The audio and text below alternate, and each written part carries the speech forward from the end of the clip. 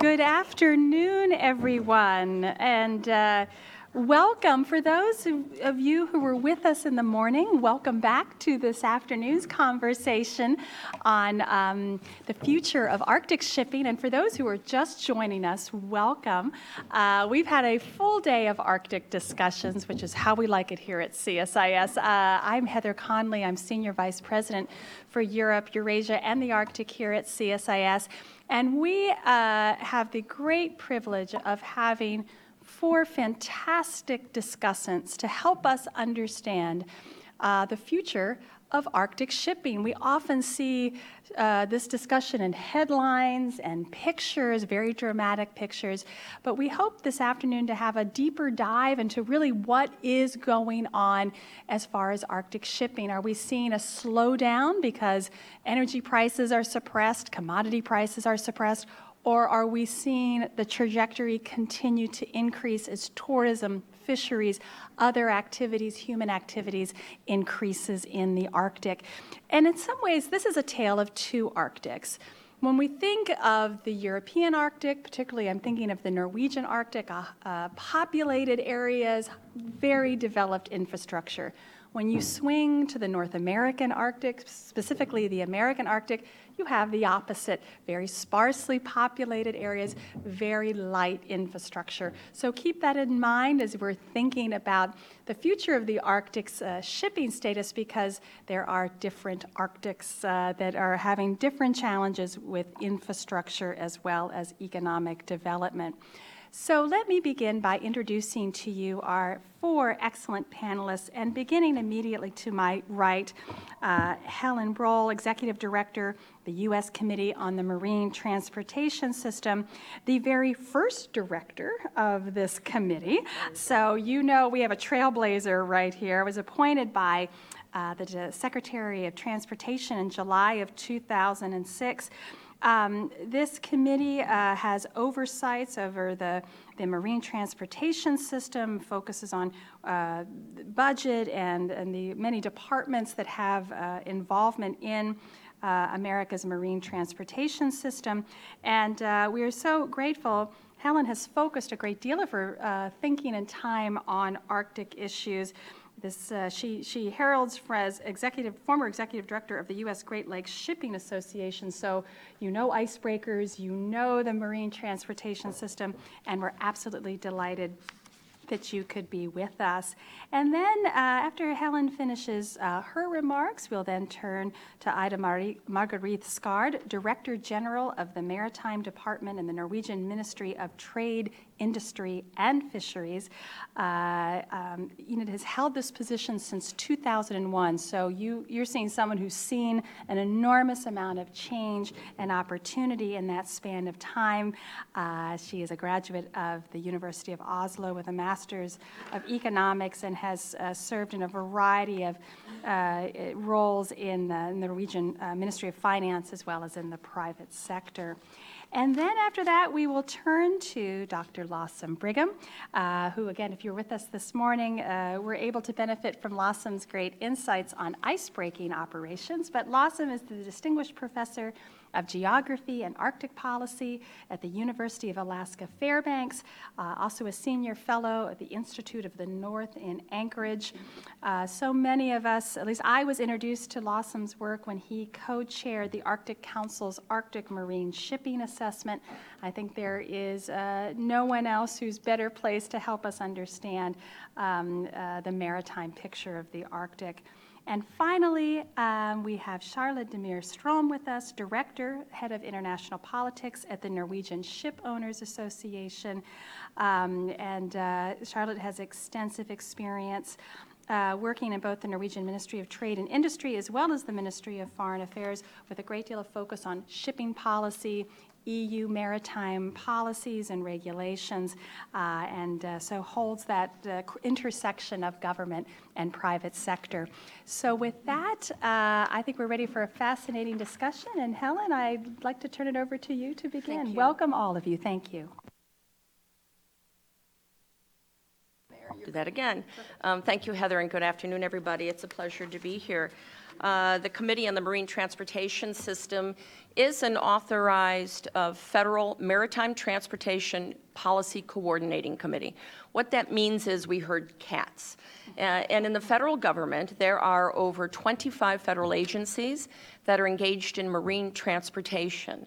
So if you wanted to know about aviation, you might go to the Federal Aviation Administration. If you wanted to know about highways, Highway Administration, railroad, the same. But if you asked me, if you wanted to know about maritime transportation, I would have to say, well, what is your question?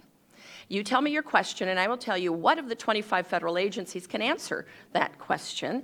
So our job is to bring all of those agencies together to address the broader maritime transportation issues. We're not a new agency. Our job really is to serve those 25 members. The Coast Guard, Army Corps, Maritime Administration, NOAA, the folks in Fish and Wildlife, Justice Department, Interior, Federal Maritime Commission. So it's a very large family.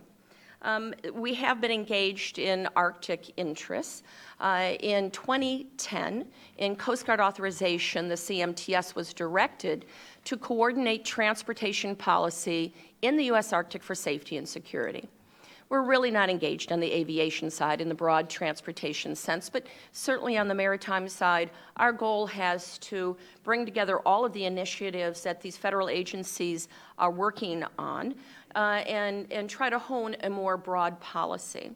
So in 2013, partly in response to, well, before that, but in response to our 2010 authorization, and then as a follow-up to the Arctic Marine Shipping Assessment Report that I think Lawson will talk about, we did a 2013 report. It was to look at the components of a marine transportation system in the U.S. Arctic. And from there, we developed basically a primer on the components of this system. And since then, we've had other activities. But if I could digress just for a brief moment, this morning I attended the White House Arctic Executive Steering Committee meeting, and they asked if I would just emphasize to everybody that the Arctic interests out of the White House are very broad, very holistic. It is the bigger version of a Committee on Marine Transportation because it is about sustainable energy and sustainable communities. It is about food security and economic development, coastal erosion, revitalizing the Denali Commission.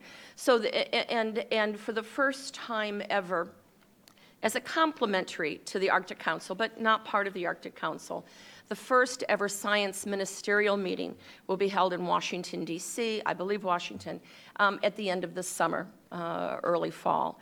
And so we're very much looking forward to pulling together that's something even broader than just about the environmental impacts in the Arctic, but truly a large international science ministerial.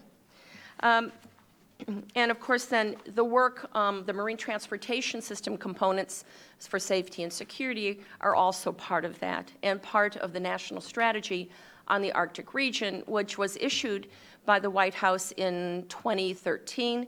There is an implementation plan that came out in 2014.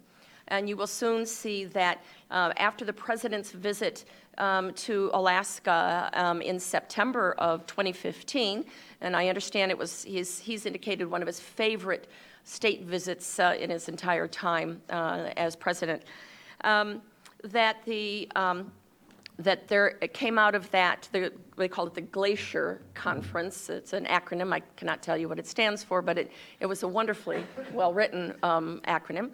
That conference, they're doing an addendum to that national strategy in the Arctic region implementation plan. So please watch for that to make sure that we're not getting rid of what was done in the 2013 strategy, but enhancing it through enhanced White House engagement. As I mentioned, the CMTS in 2013 did an overview of an Arctic marine transportation system. And Dr. Ellison Azara from my staff brought some. We have some copies are on our website. If you're not that familiar with maritime components of the Arctic, highly recommend it. It's a good primer of just the many components of the system. And we talked at that time and made some broad recommendations of of infrastructure needs to support a safe and secure maritime system. Then in follow-up, we, on behalf of the White House, did a 10-year projection of maritime activity in the U.S. Arctic. That report was issued 1 year ago. It's available on our website. We have executive summaries with us today. So a year ago, when we still thought that Shell was going to be in the U.S. Arctic, and perhaps still, I should backtrack and say, even though we knew Shell at that time was going to be in, we did a scenario-based analysis. So a plug-and-play kind of to analyze what the low and high-end activity would be in the U.S. Arctic for maritime transportation. So this was over a 10-year period. We were looking 2015 to 2025. So we set a conservative estimate of the number of unique vessels operating in the Bering Strait. And I think we would say that if we're looking at traffic, it's really looking at what goes through the Bering Strait to indicate the kind of maritime activity you might have in the U.S. Arctic. We estimated that in 2025 there would be, on the low end, 420 unique vessels. It would result in about 877 transits through the Bering Strait, or an increase of 100% over current estimates. So our low end through the Bering Strait was basically an increase from current of 120% to a high of 430%. In total vessels, transits 150% up to 500%. Now, we divide that out to see if there's any diversion from other parts of the world, the Suez perhaps, Panama Canal, and adding that container provision, which isn't usually the larger portion of the movement. Interestingly, we just received from the U.S. Coast Guard the 2015 numbers. Because after Shell left, it is often said, well, that 2012 was a blip. 2012, which was a big year, is just a blip, and things aren't going to increase. But in 2015, you'll be interested to know that the numbers are over 2012. So, and Shell had no more vessels in 2015 than they did in 2012. So where is that extra vessels coming from? So Coast Guard reports that in the D17 area, that would be their District 17 area, in 2012, there were 215 Arctic vessels of concern, is how they describe it. 2015, 300. Through the Bering Strait, 480. And in 2015, 540. So 2012 was 2015, if that's a new blip, where are they coming from? Without giving you, I only have aggregate numbers, I'm afraid. I can't tell you different countries and flags, but I can tell you what went up. Cargo ships went up overall. Tugs are up. Research science vessels, which is separate from oil and gas research vessels, science vessels. Research science vessels are up, and oil and gas research vessels are up overall, including 2012. And government vessels are up. Areas that went down, bulk ships went down, primarily from the Red Dog mine. Tankers are down, cruise ships are down, and adventuring ships are down. So if we're looking at the commercial side of the business, cargo ships, tugs, those having gone up, I think that accounts for some of that difference, but I'm afraid I only have aggregate numbers. I don't have flags of interest, and where they may have originated from. But I think what this says is that our projections from 2014 are right on target for 2025.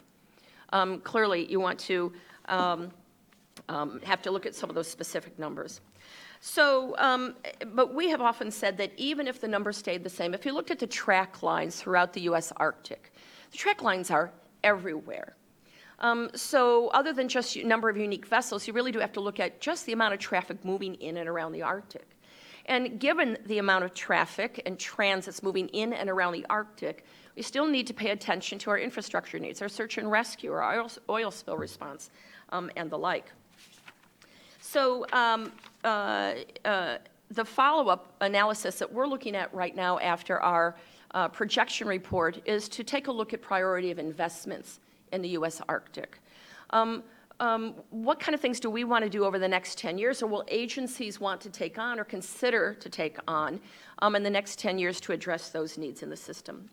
And the way we look at our divide up the Arctic system, for infrastructure, and you will understand this. If you look at when we think of the marine transportation system in the United States, we describe it as the navigable waters, the waterways, the harbors, the ports, and the intermodal connectors. In the Arctic, it's a much more complicated conversation for all those reasons that you know.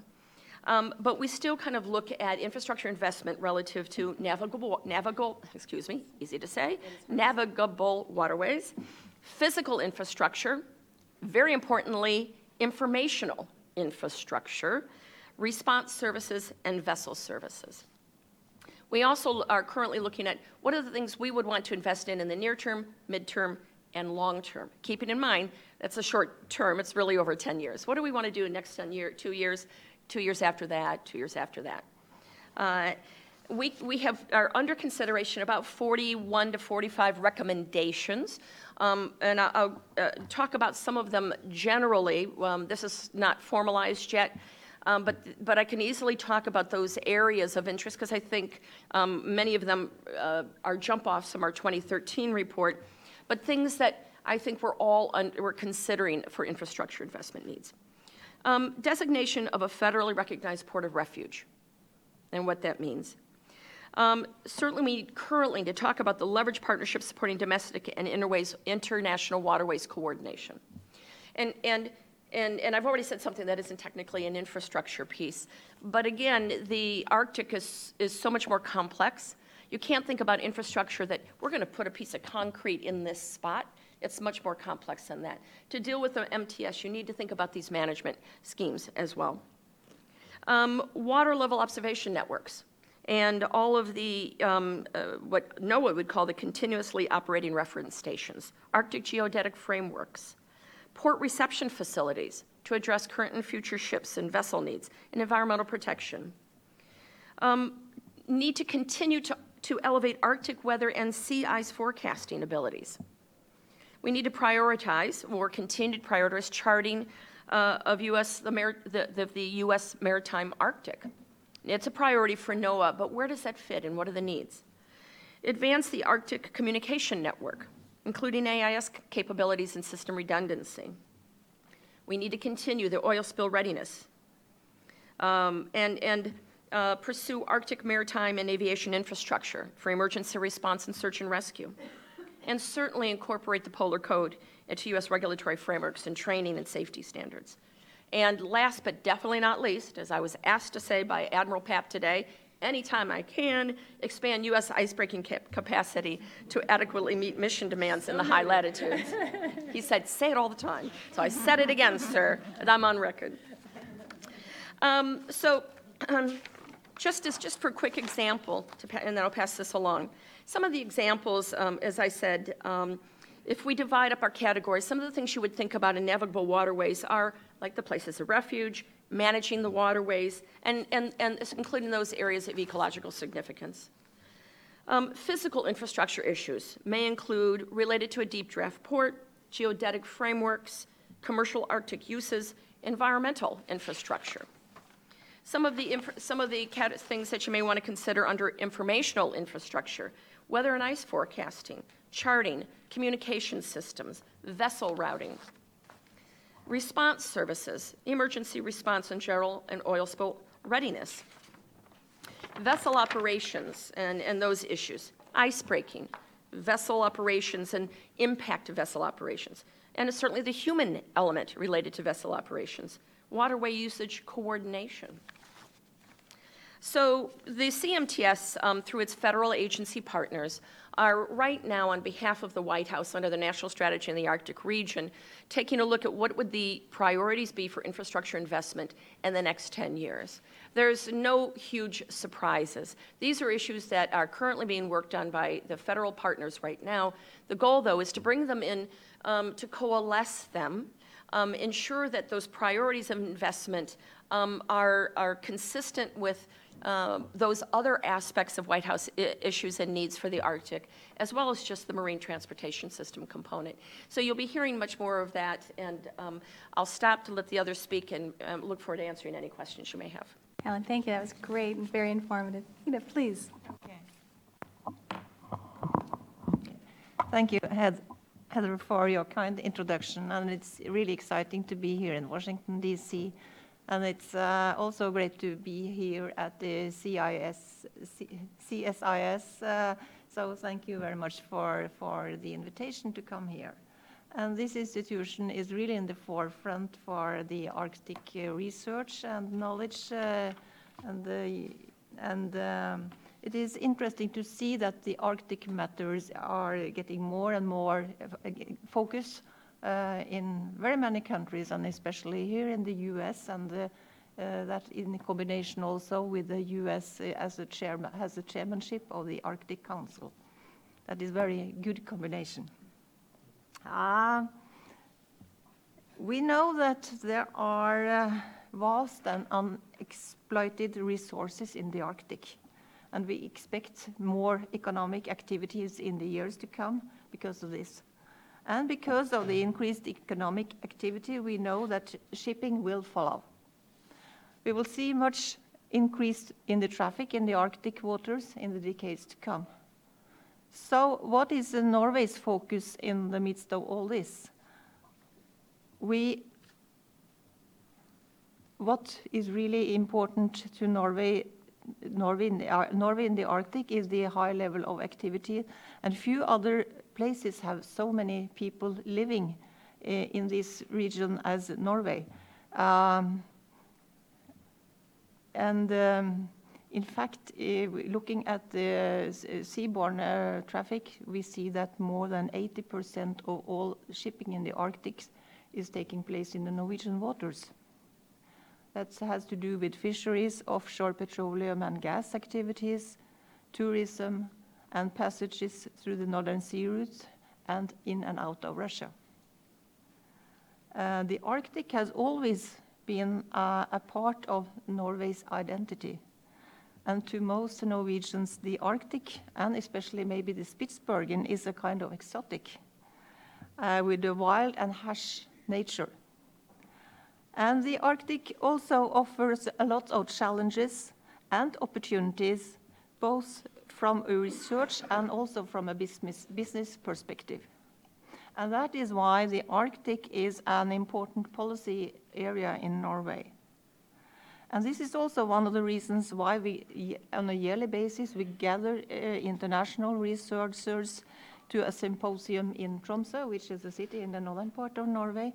It's called Arctic Frontiers, and this year it will take place in the end of this month. A cornerstone in the Norwegian government's Arctic policy is to ensure peaceful, sustainable, and a prosperous development in the region through activity, presence, and knowledge. And I would say that the volume of maritime traffic crossing the Norwegian waters also gives us a privileged and yet demanding position. We take this head on and intend to strengthen our position as a leading maritime actor in that region. And the Norwegian government adopted last year a new maritime strategy where the Arctic is one of the main priorities. And there are plentiful of investment opportunities in the Arctic. Firstly, because of the potential opening of the new sea route in the future, both for intra-regional transport and polar transits. And secondly, because of the vast opportunities in everything from extracting minerals and resources, also extracting resources in the water. And also, of course, the oil and gas activities, which are already taking place up there. Norway has a long shipping tradition in the Arctic, and the Norwegian maritime industry has extensive knowledge on the specific conditions and challenges that prevail in the area, such as operations in the harsh weather and the deep waters. Our industry is a world leader in innovation and technology for such operations, and we will build on this unique competence as a basis for value creation and sustainable development in the area. It is therefore somewhat uncertain as to when and how, first I would say the drop in the oil prices and the mineral prices, which we have experienced during the last year, has slowed down the speed in the activity in the Arctic region. And as a consequence of that, it is somewhat uncertain as to when and how fast the activities will increase in the Arctic. So our experience is somewhat different, but we are in different parts of the world, so maybe there is a good explanation, but we have seen that the number of passages through the Northeast Passage has slowed down a bit during the last year. But the only thing that we can be certain of is that change will take place and that we must ensure that we will have the necessary knowledge and infrastructure in place to accommodate a large increase in a sustainable manner. The challenge in the north are enormous, and it is only through international cooperation we can ensure the highest standards and preparedness for more activity. And the adoption of the Polar Code, which has already been referred to in the IMO, represent a crucial institutional step towards ensuring sustainable shipping in polar waters. We must also ensure adequate additional training of officers and crew on board ships operating in polar waters.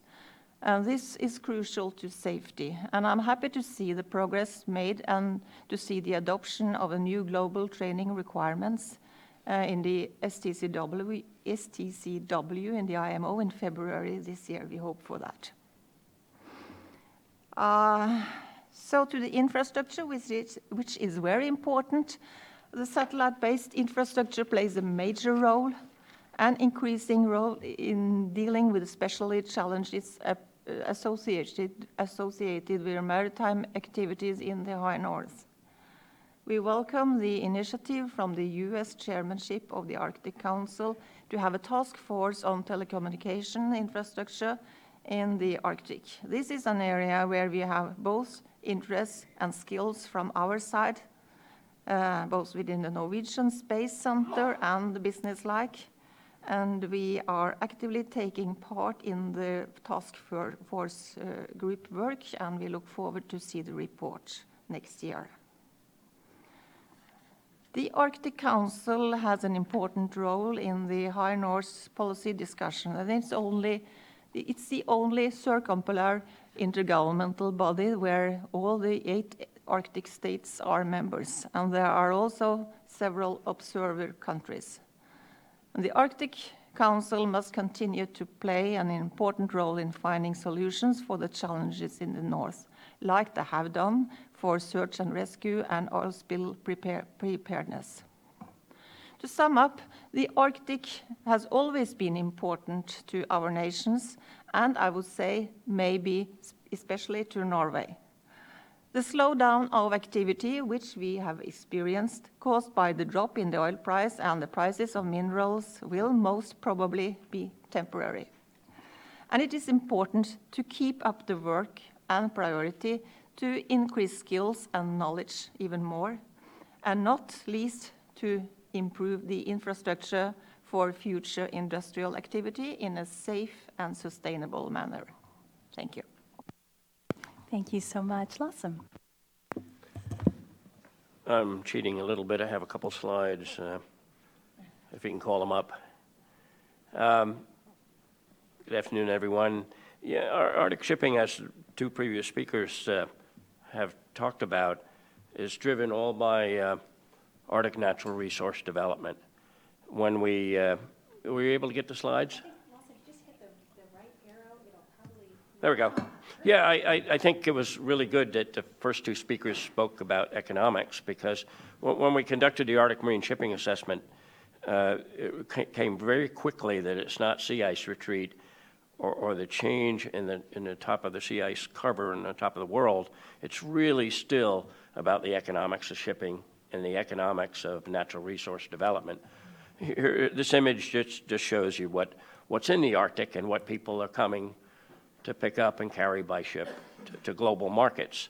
The estimated Arctic hydrocarbons is from the USGS study in 2007 and gives you some idea that the Arctic is a gas province, although in some parts of the Arctic, including the United States Arctic, oil is at least one large component in Greenland and the Kara Sea as well. But other commodities, as you can see, including fresh water and coal, are commodities that the world will need and want, and you take them out of the Arctic by ship. You know about this report. It's an important one, multi-million-dollar, couple countries led it, Finland, Canada, and the United States, but all of the Arctic countries, including Norway and Russia and our friends in Denmark and Iceland, contributed to this framework document, which really was looking at marine safety and environmental protection issues. But nonetheless, we had to look at this question of, what are the drivers of Arctic navigation? And so here's just 20 of them, I think, out of 130. But if you look at the price of oil when we started the AMSA was $147 a barrel. At the end of the study, it was like $50 a barrel, $55 a barrel. Of course, today it's slightly less than $30. That one driver influences completely what we call Arctic navigation. And so how many LNG tankers or how many oil tankers we'll see in the Russian Arctic or whatever, who knows, at this low price of oil. And as we know in the United States maritime Arctic, where there is an offshore development today, who knows when that might change. But you can see the other factors, many, including if we had a disaster in the Arctic, what impact it with that. If you can see the last one, the global agreements, well, we have the Polar Code coming. So there's a range of issues that are integral to this topic of Arctic shipping.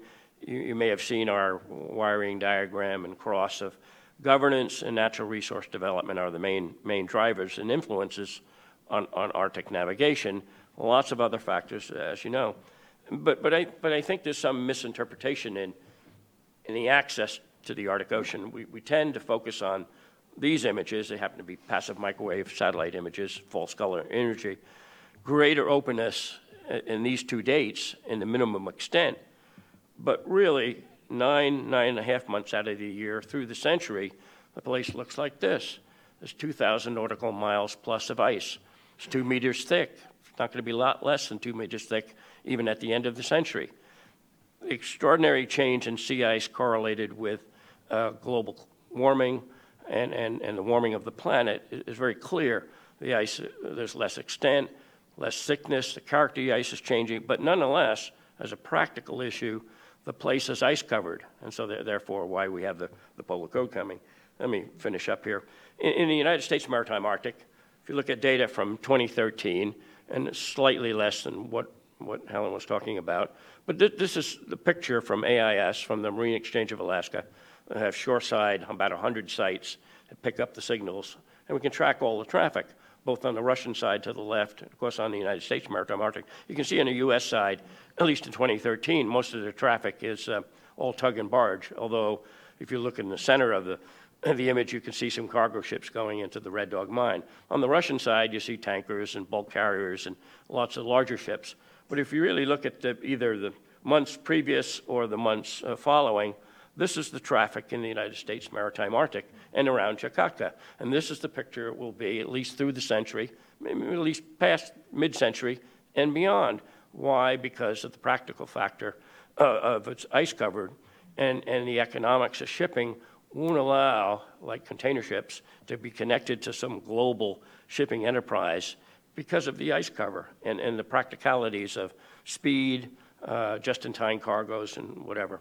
A couple models today, this is what you might see if you had a Polo Class 6 ship, which is a low class in the scale of Polo Class ships coming.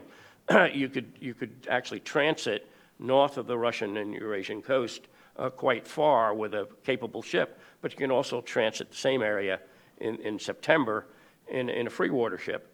But in the future, mid-century, it's likely to be in August, September, and October that you can actually fully transit the whole of the Arctic Ocean, maybe in a ship that's not designed for the Arctic, although with the Polar Code coming into effect on the 1st of January 2017, clearly you'll have to have a Polar Class ship to operate in this environment.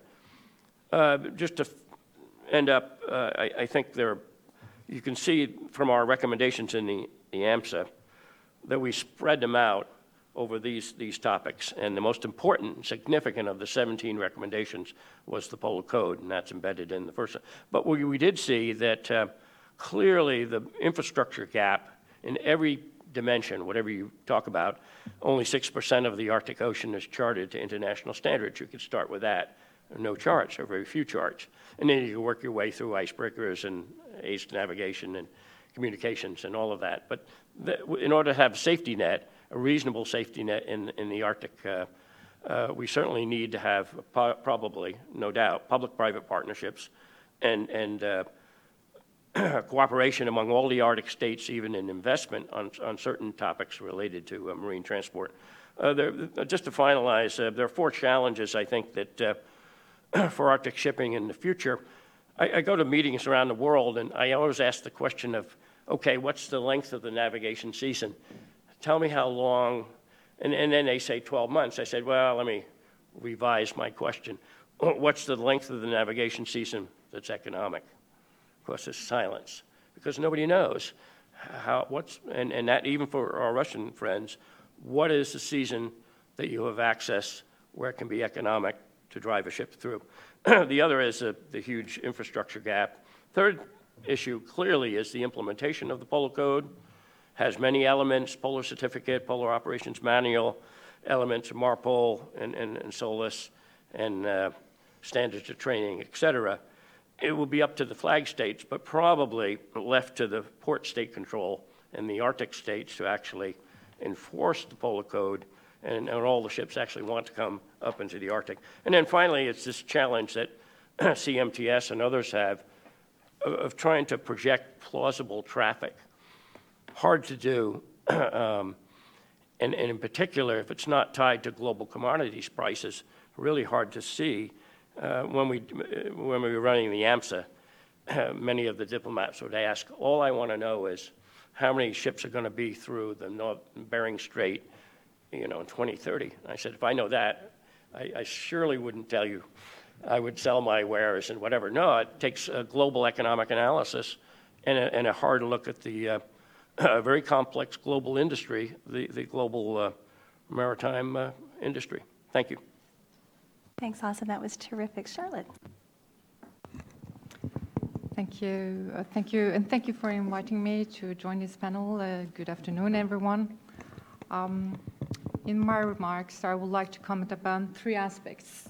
The one being, how does the economic situation impact industry? Secondly, why the region still matters? Why is it highly relevant? And finally, I'd like to inform about an initiative called the Arctic Business. But maybe before that, I could spend a few minutes about NSA, the Norwegian Shipowners Association. Who are we? Well, in brief, we are an industry and employer organization which represents 150 shipping companies.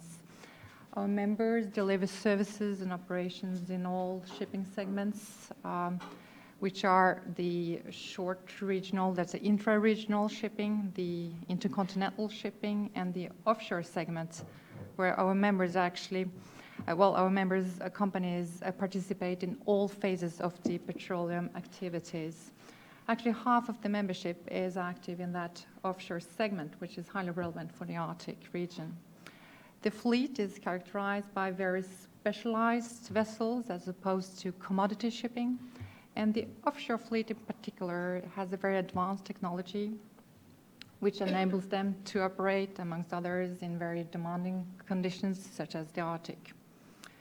So all in all, our members' presence is highly global, with 740 offices all around in 100 countries, and in practical terms, they operate approximately 1,800 Norwegian-controlled vessels on all the seas every day, which makes Norway, together with the United States and some other countries, among the world-leading maritime nations.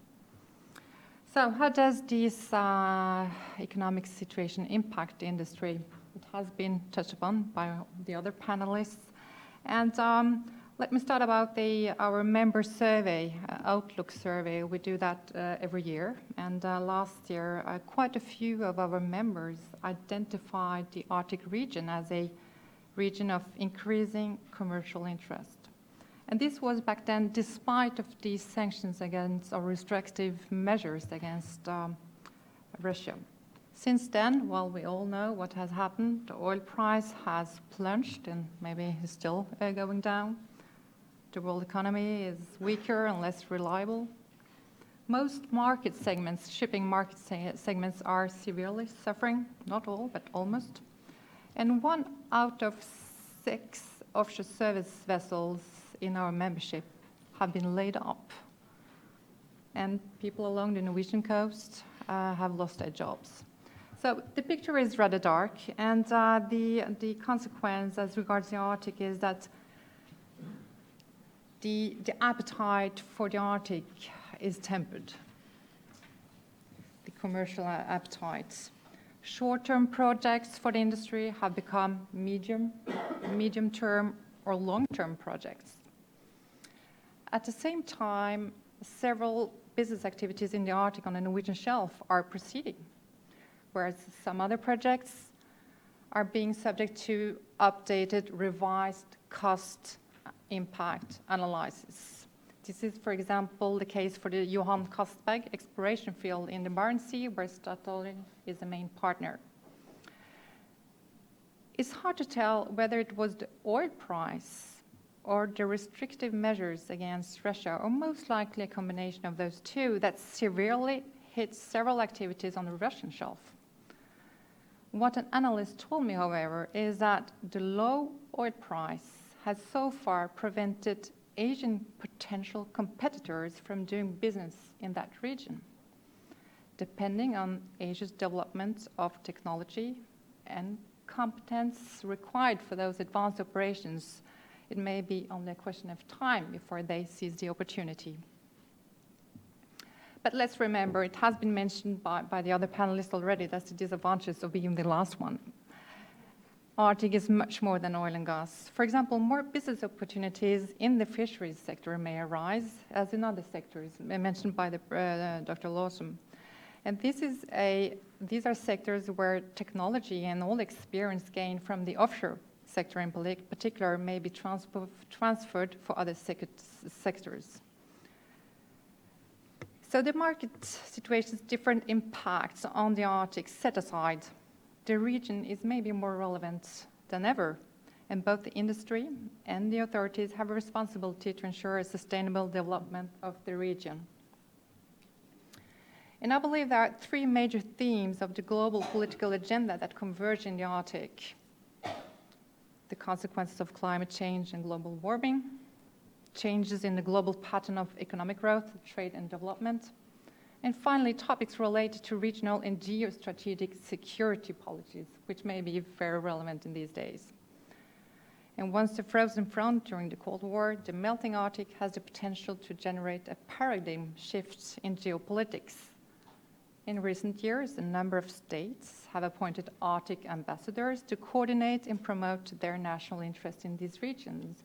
They may be either proactive or actually some states may have defensive interests in that context. And we all know the long list of applications as observers to the Arctic Council, and the International Chamber of Shipping, where NSA is a member thereof, has also applied for such an observer status. The international tensions arising from development in Ukraine added a new dimension to all these issues. But the ice, well, it doesn't stop melting even though relations between countries are cooling down. More than ever before, it's important to seek cooperation, not isolation, when addressing the future development of the Arctic. The region's strategic importance may be illustrated by China's last initiatives. Through the One Belt, One Road strategy, China is increasingly involved in transportation between Asia and Europe. In addition, the country is highly involved in the Northern Sea route. The Silk Road Fund has invested 10% in the biggest gas reserves on the planet, that is Yamal LNG plant.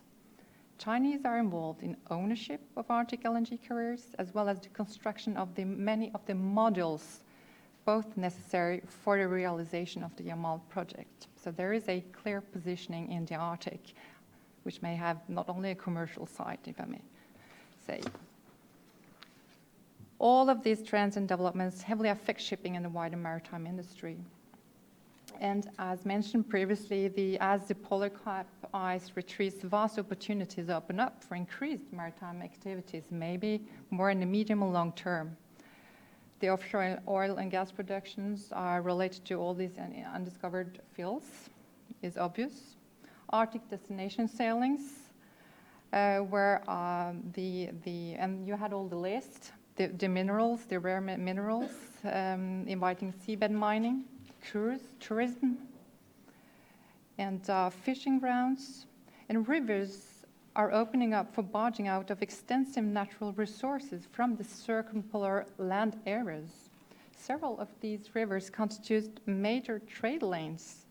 The Yangtze and the Lena each carry more water to the sea than the Mississippi, actually. So there is a great potential here. But, well, to the general public, to the media and the politicians, the most sexy part is, of course, the trans-Arctic sailings. It has generated by far the most attention. However, our own predictions for the short and medium term are rather modest. And despite all these seducing prospects for increased commercial activities in the Arctic, it is NSA's firm belief that our approach should be sober and our enthusiasm tempered. The general backdrop of global warming and the effects of the Arctic on the Arctic region should be a major concern to us all. And last but not least, the environment in the region, as we all know, extremely fragile, as are the livelihoods and cultures of the indigenous people living there. Therefore, exploring and expanding current boundaries to commercial activities in the Arctic require a stepwise, precautionary approach based on sound scientific, industrial, and hard-won practical knowledge. And we are of the firm opinion that international business community itself must and should assume a truly responsible approach to exploiting the commercial opportunities in the Arctic. And also for a more pragmatic approach, it will be in the business community's own genuine self-interest to maintain a license to operate in these areas. A major accident or oil spill may not only severely damage the environment, but also the legitimacy of commercial activities in the entire Arctic for a very long time. So, in order to raise awareness about the discussions for the business community, NSA launched back in 2014, the Arctic Business, co-sponsored with DNV-GL, the classification society company. It is an initiative by business, for all relevant sectors, that is those with interest in the Arctic region, while at the same time having the option to formulate policy advice to relevant authorities. And back then, when it was established, there was no such a platform at all. Since then, we also had the Arctic Economic Council, which is a combination of business and governmental linked platform. The Arctic Business consists of the Arctic Business Council and the biannual Arctic Business Conference. The first conference gathered CEOs and senior executives from 18 countries, including US representatives through ExxonMobil. Development in the Arctic will to a large degree depend on commercial decisions made by enterprises, and the business community has extensive competence and experience to bring to bear in political and regulatory discussions. And I will therefore conclude upon, inviting the US industry to join us in these discussions at the Arctic Business in Bodø, that is in Norway, end May. Thank you. Charlotte, thank you so much. Really appreciate our panelists' very insightful comments. What I'd like to do is I'll pose a question or two to our panelists and then allow our audience that I'm sure has lots of questions and insights as well. Let me begin. Helen, thank you for giving us that little tip about there's a potential addendum to the national strategy for the Arctic region. For those of us who follow Arctic policy, it's always good to hear that there's some fresh documentation coming out, so we will look forward to that. Thank you for that preview. As I was listening, I think we have a paradox or maybe a mystery, because if in fact we see increasing level of shipping through the Bering Strait, yet a decrease in the Northern Sea route, what's that delta? And perhaps colleagues, maybe Lawson, you follow this so closely, because I don't think the Russians have officially released the figures for last year's Northern Sea route, but I'm told anecdotally that while applications were up seeking that, actual transits were lower than last year's 53 transits across. So I sort of, maybe speculation or unpacking that a little bit, why would that, and where is it going? And where would that be? So maybe we all can solve the mystery before we're done with the discussion. My second question is talking about costs, future costs. And I'd love the panel's perspective on what the anticipation of costs for implementation of the Polar Code beginning January 1st. And Lawson, you mentioned or maybe Helen, it was you, flag vessels versus the port responsibility. Is there any guesstimates of costs? The comment on the Coast Guard mentioned that even U.S. Coast Guard vessels are not fitted for the Polar Code, and what does that cost look like, and how would that impact the economics of shipping? Speaking, I don't know, there may be some colleagues who follow the insurance industry very well, but how are insurance companies viewing, again, increased transit through whether that's the Northern Sea Route, the Northwest Passage?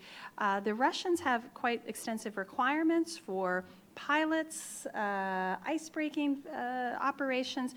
What does the cost look like, and how would that potentially impact the future of shipping? And my last question, you can pick from any of these or tack them on each one. So we've heard a lot of conversations both in the U.S. perspective as well as the Canadian of creating Arctic traffic lanes or Arctic corridors where they would be mapped, and hopefully the navigational aids and the communications would be enhanced to try to enhance safety. What are the costs of putting in place those corridors or routes? At least in the Bering Strait, we've proposed to the Russian government a traffic vessel management scheme. I don't know where that is. I'm just looking forward to any thoughts on how the private sector would respond to those corridors. So, Helen, the person who has herding cats on her business card, what will you think? I don't know if I mentioned I'm not in the private sector, just in case you weren't sure. I can't answer most of those questions, to be honest, other than, I think we asked that's crystal serenity what the insurance company thinks about their upcoming transit. Does everybody know what the crystal serenity is? Yes. And clearly the insurance impact must be interesting. I assume that's in the ticket price. Implementation of the Polar Code, and it hasn't begun its U.S. domestic regulatory implementation scheme yet. So normally in the process of doing a regulatory or doing a rule, any agency would have to look at the financial impact to industry. So I don't know if that assessment's begun, frankly, until it's been complete. Really is a question for the U.S. Coast Guard. And I don't deal with the insurance industry. I don't know to what extent, Allie, we did not look at, in terms of scenario or projections, whether there was an impact on insurance rates or things like that. Did we at all? No, only that Lloyd's and others have looked at that, and they do anticipate that there will be investment enough in Arctic transit that the insurance companies are starting to develop some scenarios and are starting to look into that and what they would require. I found very interesting Lawson's comment about whether you really need a polar class vessel at some point, depending on the climate and situation, notwithstanding the Polar Code changes. So, having worked in the Great Lakes, certainly understand ice reinforced vessels and requirements there. I'm just not sure. Frankly, we haven't gotten there yet. We're trying to think about what the term public-private partnerships in the Arctic means to us, which is a challenge unto itself. I'm sorry, I can't do the private sector side too much. Don't worry. Okay, yeah. And then maybe Charlotte from the industry side can supplement a bit. The trade pattern has to do, well, the reason for different figures, US side and our side in the Arctic, I think that has to do with the trade pattern. The lowering of the prices of minerals and metals. I think that there has been a reduction in the volume that could be transported this route. And the Northern Sea route is not suitable for all kind of commercial activities. I mean, you see very few container vessels, for instance. But last year we had the first transportation of LNG from the northern part of Norway to Japan. That was the very first one, and I guess that the Northern Sea route is more suitable for some kind of transportation than for others. So maybe this, I think that this has to do actually with the pattern of the trade, and of course the situation with Russia has maybe also influenced this development a bit. And of course the drop in the oil price has also influenced the activities, not the transpolar or the passages on the sea route, but the industrial activity in the Arctic waters. The cost of the polar code, I'm not a specialist into that, but already there are, you have to have ice strengthened vessels to operate in the waters. So it's more to ensure that the vessels that will operate in the waters has the standards that are needed, and also the standards for training the seafarers. You need special skills. This has to do with security, and it all boils down to yes. The cost of operating in these waters are for several reasons higher than operating in other kind of waters or going through the Suez Channel, but that is part of the total calculation. You save a lot of days, but then on the other side you need escort from Russian icebreakers, for instance, and there are several other costs. Like insurance, I guess that's insurance fees are higher for the operating in these waters, but this is a part of the total package. Yeah. Did I miss one question or no? Does Norway have a similar construct of a traffic lanes? I mean, obviously you have very developed infrastructure, but sort of declaring corridors where it would be safe for ships. Yes. You already have, I'm sure, probably yes, a pretty sophisticated scheme. There are sailing corridors along our coastline. And then we meet with our Russian neighbors, and there is there is good cooperation between on the Russian side and the Norwegian side. So we meet each other, and so there is a very good cooperation in that respect. Yeah. Fantastic. Thank you. Thank you. Lawson. Well, who knows about the numbers? My guess is that we have more AIS sites and we're doing a better job of domain awareness. And so you're picking up a lot of ships that you haven't seen. The numbers are insignificant related to global trade or whatever. I mean, they're not insignificant for protection of people and the environment, but they're insignificant to global trade. So, and think again when you talk about the 57 transits of the Northern Sea route, actually it was 30-something, 35, because when you look at the numbers, there's some dispute on what a transit is. A transit to most mariners in the audience here and myself is point A to point B. Transarctic voyage is a different animal. And so when you look at the numbers that they're trying to be transparent, the numbers have some flexibility and agility to them, I guess I should say, to be polite. But the numbers, again, are very small, but like the Ob River, the LNG ship you discussed, a very significant voyage from northern Norway to Japan, November, December, LNG ship. It took 3 nuclear icebreakers to escort that ship. So the question is, even though it was a demonstration, how economic is that? And who can answer that? Only some Russian experts, I guess. The Polar Code, I don't come at the Polar Code as a financial burden or whatever.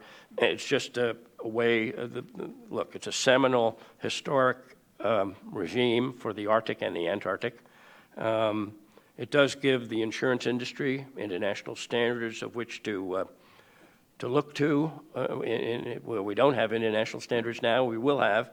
And so it's just the cost of operating in both ends of the world. It's a level playing field, a lot of issues. Sure, there's a cost, but if you want to operate there and protect the environment, protect the people there, protect the Antarctic, play in the maritime world, this is what standards you have to meet. I did mention the port state control because who knows what the flag states will do in implementation and in the speed of implementation, but you can be sure, I think, that the port states, like you go to Nome or you go to Nuuk or you go to Tromsø or wherever, they're going to ask for your polar certificate. They're going to ask for your polar operations manual. They're going to ask what is the experience of your mariner and how do you meet the Polar Code. So in order to be there, let's just say a large cruise ship, you're going to have to meet these new regulations. So I think people say, well, there isn't going to be law enforcement. I actually think there's an opportunity here to actually for the Arctic states to have some leverage in this implementation of the Polar Code. Traffic lanes, I'm not a big fan of traffic lanes being icebreaker captain because I may go 10 nautical miles on the other side because it's safer, more efficient. I'm not running over any indigenous people. So the idea of traffic lanes in the ice in some areas like Bering Strait is novel but not applicable. In the free water, that's another thing. So my sense is that the traffic lanes, whatever we come up with in Bering Strait, will be seasonal because in the ice cover, it's a different ballgame. Now, in some parts of the world, Canadian Arctic and Russian Arctic, there may be traffic lanes because of the infrastructure that's there, but my guess is that traffic lanes are a lot different in the ice than they are in the rest of the planet. Well, ship owners rarely do something because it's fun. Usually there is a business opportunity. And apparently, although the number of, well, depending on whether we talk about the trans-Arctic sailings or offshore operations, which are quite different.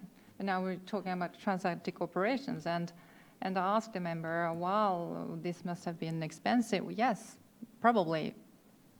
But there was a business opportunity, and they did the passage.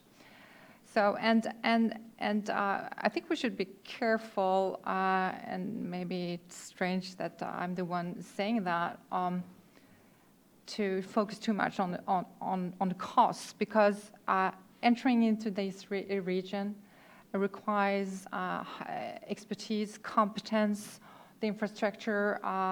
There should be a high level of entry and barrier of entry. It's not for anyone to enter into the region as soon as the ice has recovered. So there is a high level of entry, and I think it's important for the industry, as I mentioned, to ensure sustainable development, and it has a price, and that's the way it is. It's much more complicated to operate in those regions, and it may be in a very long term where there's more business, that the prices will decrease. But well, then time will show. But first of all, it's a matter of going forward very cautiously and in a sustainable manner, and that has a price. Very well said. All right, I've given everyone some time to get their questions, so please let me see some hands. I'll bundle those questions, and then we'll allow our panelists to respond. Please identify yourself and your affiliation. Sometimes you have to speak pretty boldly into that microphone so we can hear you up here. Sir, I see 2 questions right in the back. Thank you, Derek. Good afternoon. Thank you. Duke Snyder from Martech Polar Arctia. More comment, I think, and I'm looking right at Lawson. He knew this was coming. Heather, your last series of questions, you bounced them a little out to some of us in the audience to fill in some gaps here. First of all, we've got to be careful of not comparing apples and oranges. The Arctic is a big ocean. It's surrounded by 5 or more countries, depending on how you look at that are the Arctic coastal states. And each one of those has regional shipping variations. So the traffic in those regional variations goes up and down, changes back and forth, depending on hundreds of different economic factors. Comparing the Norwegian traffic with the Canadian traffic, with the traffic through the Bering Strait, is apples and oranges. There's ups and downs. As a matter of fact, in the Canadian Arctic, there's been a huge upsurge in bulk shipping with the opening of one mine in the Eastern Arctic. The number of bulk ships in the Canadian Arctic this past summer went up over 1,000% if we use the same measures that we often compare the Northern Sea route with, because there were 0 ships the year before, there were 10 or more ships last year. The Russian statistics are out. They are very prompt to broadcast those numbers. The numbers are basically down. Absolutely correct. We know that there were a larger number of applications for movement within the Northern Sea route, but the number of transits were down. Most of it related to development, Sabata, Yamal, the construction going on there. So numbers up, numbers down, we look at that. Then we speak to corridors. Yes, Canada has been looking at corridors. Those corridors have existed in the Northwest Passage for decades. What's happening now in Canada, and I look to Tony here to either nod or say, Duke, you're a little off the mark, is Canada is looking at how to focus the future development and selecting corridors where the focus should be on. Of the 7 major routes for the Northwest Passage, all of them are charted correctly, well, modern, to a reasonable width. Lawson, you're absolutely right. Shipping lanes, they terrify me as an icebreaker captain because they narrow down your capability because we have to move. The ice is there, the ice is going to be there. So all of these pieces come around to an insurance agent, looks at it and says, oh my God, the risk is higher. Yes, as soon as you go over the 60 north and that varying north, the insurance on a ship goes up. In Russia, for the Northern Sea route, you may be paying $400,000 US for the privilege of running through it. I'll add and close. In Canada, you can come through the Northwest Passage without paying a cent. Thank you. There you go. Thank you so much, Terry. Yeah, right there. Hi, I'm Terry Toland with A.T. Kearney. My question is for Dr. Brigham. You mentioned the importance of public-private partnerships in the region. My question for you is, where specifically do you see the greatest opportunities for public-private partnerships in the Arctic, and what are some specific examples of such partnerships in the past? Thank you. Thank you. I think I saw another hand over there, and then we'll let our panelists respond. Hello, Richard Wanneman, Public International Law and Policy Group. This is for the panel. As the name implies, I come at it from more of a legal regulatory side, but in terms of polar code and enforcement, this is a little bit of 2 questions, but it gets at the same point. Have we, the Arctic Council has already moved to adopt the oil cleanup aspects of it. Has there also been discussion or movement of doing a unified common enforcement protocol, since, as has been indicated, flag state enforcement, even port state enforcement, is not standardized. It might be very suspect in certain areas. A recent series in the New York Times actually indicated or highlighted some of the problems of flag state or even port state enforcement. The other one then goes to insurance companies. Have Lloyd's or other insurance companies indicated that come January 1, 2017, they might even drop coverage of ships that are planning to transit the Arctic, but do not meet polar code. They just say, it's much too much of a risk. We have a standard. We're just dropping your coverage, or we're going to raise it so high that you cannot possibly run a ship there. All excellent questions and comments. Lawson, why don't we start with you because you collected the most, but I want to make sure the other panelists have an opportunity to Polar weigh code's in. technical issues, of course.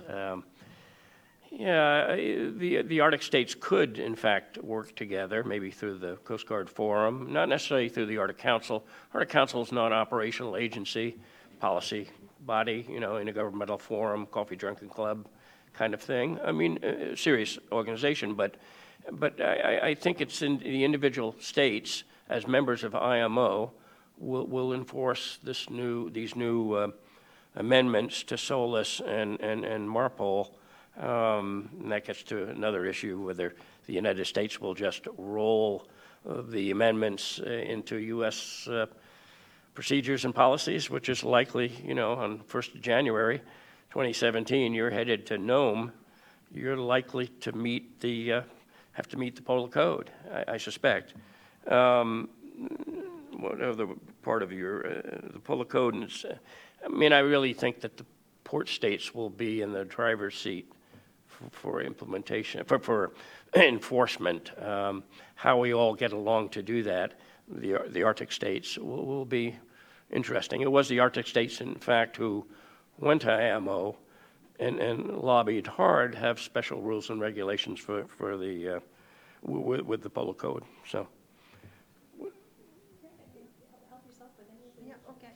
If I may just supplement a bit, I totally agree that the Arctic Council is not a decision-making body when it comes to the maritime sector. But of course, I know that it is on the agenda that they will discuss the implementation of the Polar Code. And of course, they can exchange views on how to implement. And then it's up to the port state control to see the enforcement.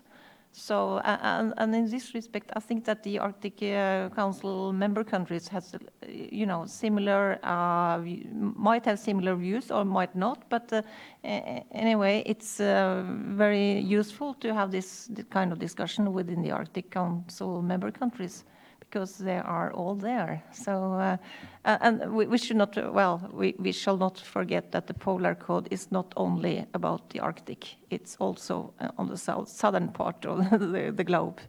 Thank you. Thank you. If I could add a bit to what Lawson said, even before the Coast Guard Forum, U.S. Coast Guard had a very good working relationship with the Arctic nations, including Russia, and still does. And the implementation of port state control is something that impacts them on a daily basis, operationally throughout the United States, and in places that are much busier with ships coming and going. So I guess one of the questions would be, is it going to be more challenging to implement, to check for the polar certification in the Arctic than it is anywhere else? It's not about the ships heading to Nome. It's not going to be a lot of ships going into Nome, and whether there's someone there to go to the bridge and check their books. It's the middle of the ocean, which is hard to get to, hard to check. Will there be ways to address that, perhaps with third-party providers or something similar to the ISPS? So I just, I think, though, especially with this Coast Guard Forum, this enhanced engagement, I think that's probably not the bigger challenge. It's just the geography of the area, making sure that you can see these people coming and going, that the domain awareness is enhanced. So, I guess with regard to having lanes, we'll see what the Bering Strait PARS says and whether it is, in fact, helpful. Absolutely. Lawson, do you? Yeah, I don't know if there are good examples, but ports and communication systems and satellite systems can all be either completely commercial or some sort of public-private partnership. In the AMSA, when we conducted this study, we did say that we didn't expect that all of the taxpayers of the 8 Arctic states would pay for all this stuff, that industry has a specific role here in enhancing safety and environmental protection in the whole of the Arctic Ocean. You want to use the place and not abuse it, you get to participate in the funding of the safety net. There's no safety net in the Arctic today, or very few. The coast of Norway is a global trade route, part of the global enterprise, the shipping enterprise. Not necessarily Arctic, that's why I think my friends call it the High North. But the other parts of the Arctic, there isn't any infrastructure. You can pick a place. Even in the Russian Arctic, there's minimal, really high value safety infrastructure. So even the Russians in their investment for infrastructure to facilitate navigation, it's expensive.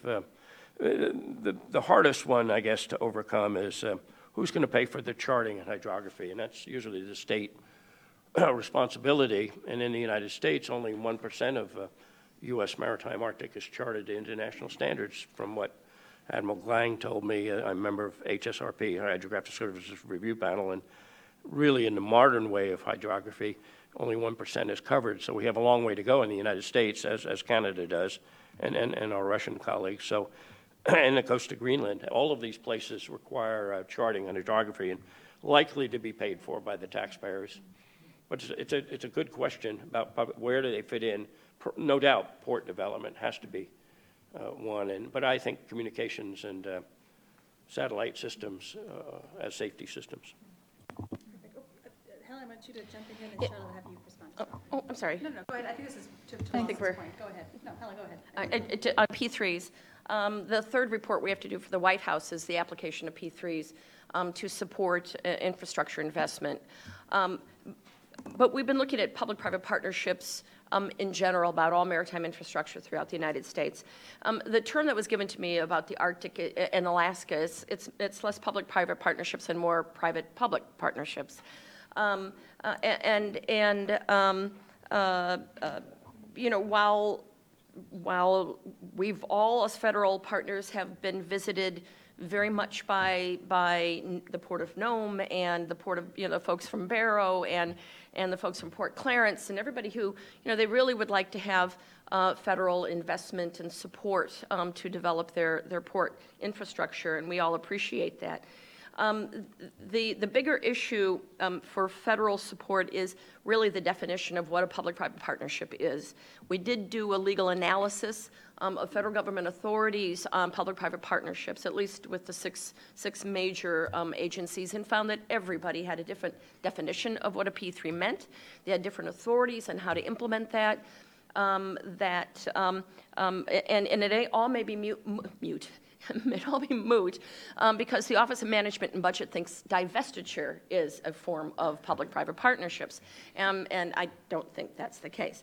That's just me talking. Helen Brohl doesn't think getting rid of it doesn't necessarily mean it's a public-private partnership, but we've started to do a little bit of homework. We did at least one webinar with stakeholders to talk about, how, in the Arctic, what are you doing on public-private partnerships? I've got to be honest. What we got was, we'll be happy to lease our ship to you. Well, the government does a lot of contracting, but that's not really technically a public-private partnership. We do understand we can all hire services and infrastructure. That's not really a public-private partnership. There is some success in terms of providing federal property and lands for sharing or use, long-term sharing and use. And even transferring some of those. The Maritime Administration has had some luck as a third-party assistant to transfer federal properties from some of the military agencies to some port authorities within the continental United States, and maybe there's room for that. We haven't begun to think about the inland, the land side of all of this thoroughly, because it's not a typical intermodal connector kind of a land connection. In Barrow, there is no land connection; it's all by water, and we haven't begun to talk about how I guess I'm suggesting we think of this holistically, as we're looking at sustainable communities and villages are moving inland. And need infrastructure what is the maritime component and role on that? I know there's been a discussion today about whether or not the climate change makes a difference or doesn't make a difference, and whether it's an economic advantage. But that whole dynamic of the communities in the Arctic and how they're impacted, and if there's a maritime role with that, I think is an interesting one which we haven't even begun to touch. So P3s, ultimately, it's still one example at a time, rather than a broad conversation about we need P3s. I'm just not sure we're there yet to understand what that means. There are certainly some wealthier partners in the Arctic than others. It'll be interesting to see how they want to engage. Charlotte. Thank you. Very briefly, speaking about the public-private partnership. First of all, this is about the dialogue, the interaction between the industry and authorities when developing the Arctic, obviously. And then, just as an example, want to mention this search and rescue in the high north, this Harinor project, which is a project. I think I could define that as a public-private partnership project, funded by the Ministry of Foreign Affairs, and where a multitude of business companies have decided to co-fund the project. I mentioned Statoil, Shell, the Norwegian Hull Club, ConocoPhillips, NSA, of course, DNVGL, and many others. And I do know that the U.S. interests have been invited to join into that project, just to mention one example.